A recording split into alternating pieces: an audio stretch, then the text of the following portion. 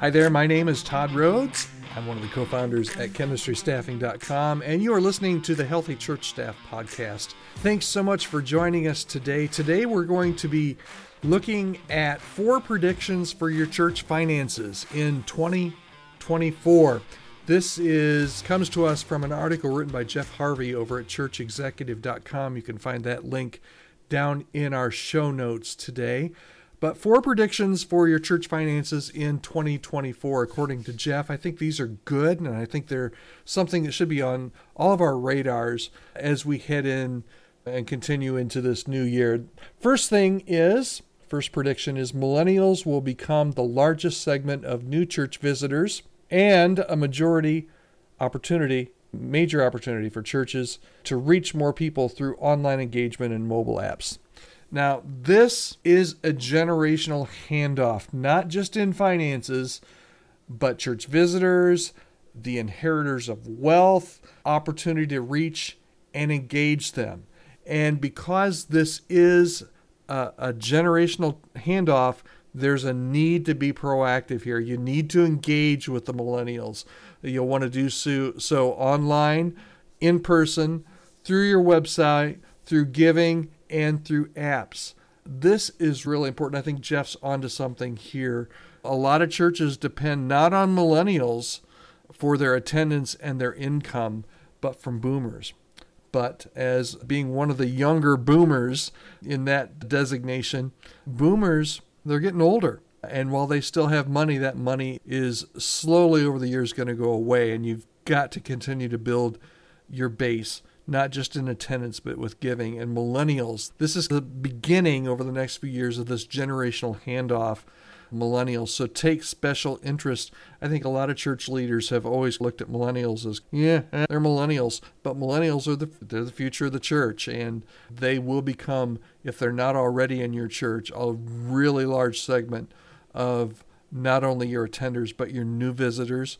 And that's where you're going to find growth in the future, not from boomers, but from millennials and the younger generations. All right, so that's the first prediction. The second prediction is about digital culture. Digital culture will continue to deepen its roots, with the majority of church members enjoying a hybrid church model that offers both in-person and online experiences.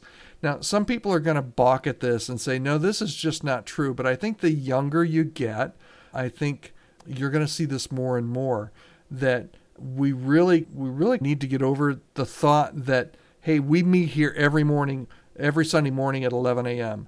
That's worked for the past couple generations, meeting on Sundays at 11 a.m. in one building, but it may not. COVID changed a lot of things, and particularly with the younger people, a hybrid model for many churches is going to be something that you really need to look into. Invest today in online ways that you need to connect. And even if you say, Todd, that's just foolish, we're not ever going to change what we're doing on Sunday mornings, that's fine. Why not just supplement what you're doing on Sunday mornings to connect with the millennials and the younger people online?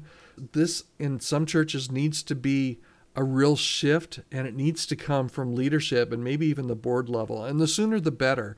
Churches are going to get left behind if you're not able to not only meet in person, but also connect with people digitally and online through many different forms, whether it's website or social media. Okay, so that's the second one. The third one is that building trust is becoming, it's always been a big thing, but it's becoming more and more essential for churches to receive donations. It is so easy to give to anything these days, much easier than it was even 5 years ago, but particularly 10 years ago. You can give to people's GoFundMe page. You can send them something with a Venmo. You can do all different. Online giving has changed everything. You don't have to be there physically at Sundays at 11 a.m.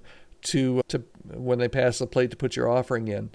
So, but building trust is essential to be able to continue to receive donations. Transparency and accountability in church finances are huge. People will give to the churches and to the organizations and to the causes that they trust. And that means that you have to be transparent. You have to be accountable. You have to be able to measure the impact that those donated dollars are bringing in, and be able to share with your people how their giving is changing lives. That's huge. You got to communicate often and help people feel a part. So building trust is number 3. That's huge. And it's something that as the church continues into the new year, with everything that's going on in our culture and the mistrust of organizations and even the church in particular, building trust is hugely essential. And then the 4th thing I will leave you with today says that generosity will be increasingly seen as part of discipleship, and churches should teach about generosity from the pulpit and model it as an organization, as the church, and make it a core component of your discipleship training.